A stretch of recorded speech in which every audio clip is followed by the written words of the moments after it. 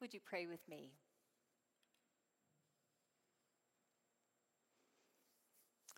Lord, may our hearts be open to your word this morning, a strange but transformative word. Move us into deeper faith and move us into the world for greater action. In the name of the one who lives in us, Jesus the Son. Amen. From ages 9 to 18, I went to church camp every summer. And although the camp was located at the foothill of Mount Rainier, I was without a doubt spiritually transported to the mountaintop each of those weeks. I loved camp.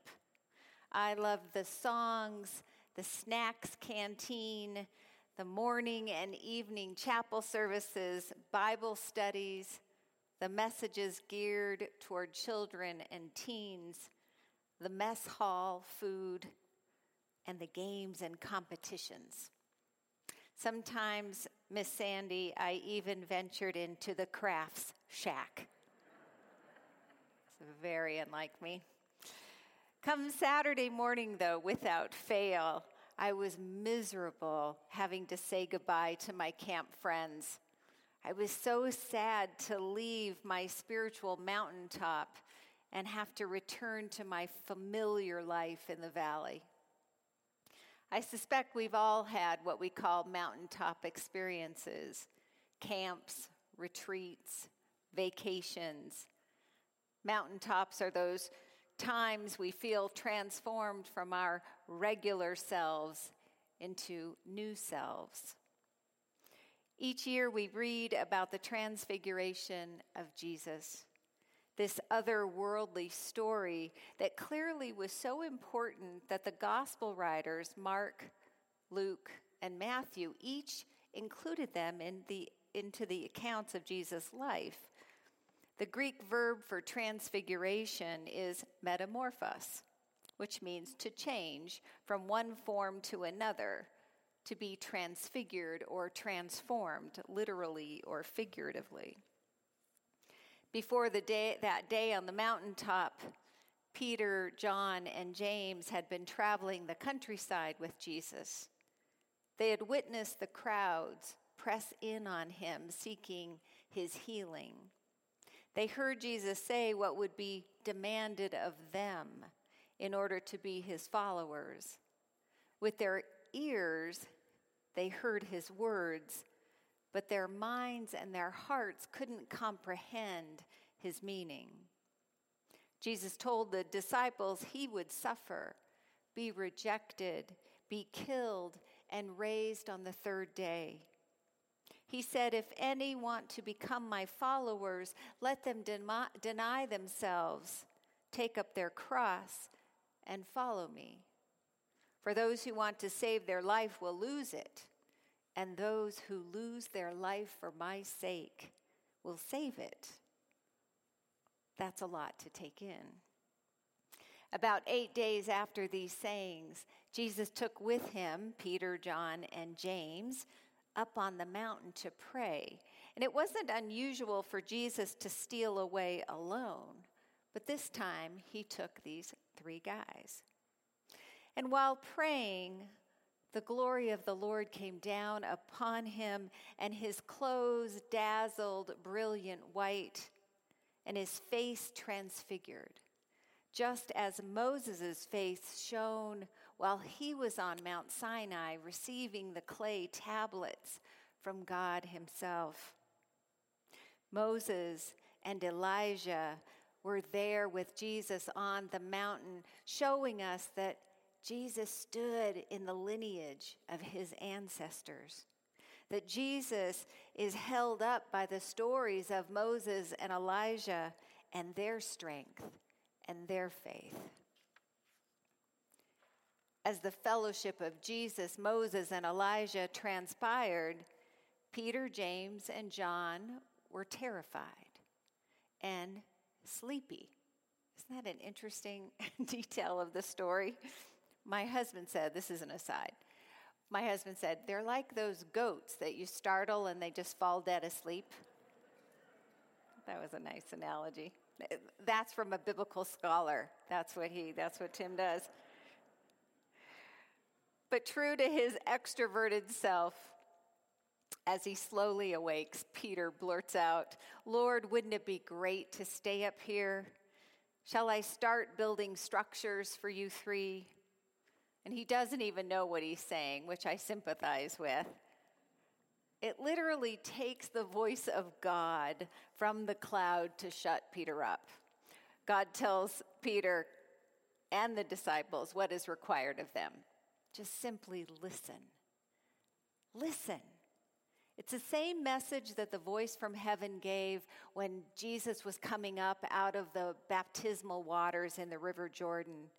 This is my beloved Son. Listen to him. Jesus is now the divine presence among you, God is saying. Peter says, "It's great to be here. Let me build you and Moses and Elijah 3 tiny houses to stay. May we remain here basking in the glory. May we set up camp on the mountaintop, protected from the pain and suffering and demands of the people down below." On the mountaintop, Jesus is affirmed of his belovedness as God's child. He is affirmed of his true identity. In him is both humanity and divinity as a holy paradox. His divinity doesn't keep him high and lifted up in the clouds. His divinity does not keep him away from the people who need him down below. Jesus was never protected from the work of caring for suffering people, and neither are his disciples, neither are we. Jesus descended the mountain with 3 silent men. And as soon as they reached the bottom of the mountain to the plain, they were met by a distraught father and his demon-tormented son. And immediately Jesus got to work. He set him free from his affliction, and he healed him, and he made him whole. There's a rhythm to life, this ascent and descent. Ascent and descent. It's the ascent of life, those life-giving mountaintop moments that give us energy and fuel to live difficult days or years. The mountaintop moments make it possible for us to steadfastly endure hardships without being crushed. I'd like to believe that when people come to church, like you all, or synagogue, or mosque, or temple, within the community of faith, worship can be mini mountaintop experiences. Because genuine fellowship is the bread and wine that nourish us and sustain us in our darkest hours. Being in a space that has been set apart for us as we ascend the mountain is to give us life. We return into the world breathing a little lighter, our spirits a little stronger, more engaged in the work of the Spirit for the week ahead. This story is so peculiar, and we might wonder, what was the purpose of the disciples being present at Jesus' transfiguration? The purpose, I think, was not solely for the disciples to understand more clearly who Jesus was. Witnessing the transfiguration was more for James and Peter and John to understand who they were becoming. On the mountaintop, they finally understood what Jesus had been telling them below. It was they who were experiencing transfiguration. Mountaintop experiences mold us into Christ's disciples, disciples who can descend into the valleys of the world to be for God conduits of healing for a hurting world God so loves. Now, what a tragic week we have all experienced. We've been attached to our screens, watching or reading about the horrors of a senseless war foisted upon the Ukraine. Hearts around the world are broken. And we are also arriving at the second anniversary of the start of the COVID pandemic. Nearly 6 million people have died, 946,000 in the United States alone. And our hearts break for the suffering and trauma we've all endured. And we're not out of the woods yet. In Texas this past week, there have been moves made for outright discrimination against trans kids and their parents. And yet, in the same week, we also give thanks for the first African American woman nominated to the Supreme Court. Ascent and descent. Ascent and descent. Valleys and mountaintops. Suffering and hope. Dying and rising. That's our story.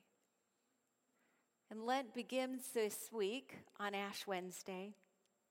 And Lent is about the movement of descent.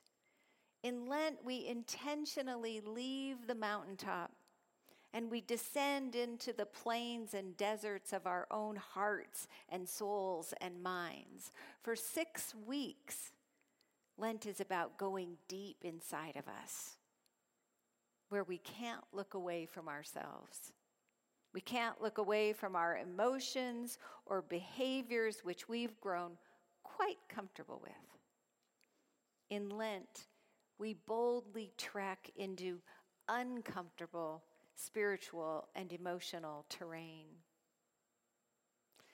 The paradox of self-examination, I find, self-examination and self-reflection, is that the more in touch we are with our own pain, the more in touch we become to the world's pain.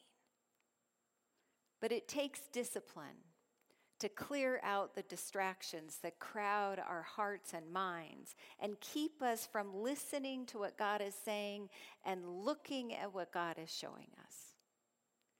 There's a familiar children's book called A Squash and a Squeeze about an old woman, really I shouldn't even say that, about a woman of later age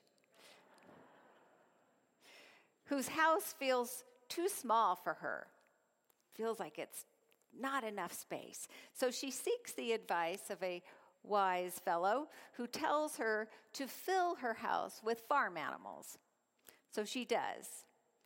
But her house begins to smell bad, and the noise gets to be too much, and she begins to be crowded out. And finally she's fed up, so she moves all the animals out, and guess what? Her house feels so spacious. Like the woman at the other end of her life, our lives fill up with too many things that distract us from listening and looking at the world. And Lent, if we take advantage of it, gives us the time and the opportunity and the break to clear out the clutter in our hearts and in our minds. So the next 6 weeks, I hope, that Lent provides for you many mountaintop experiences, if you let it.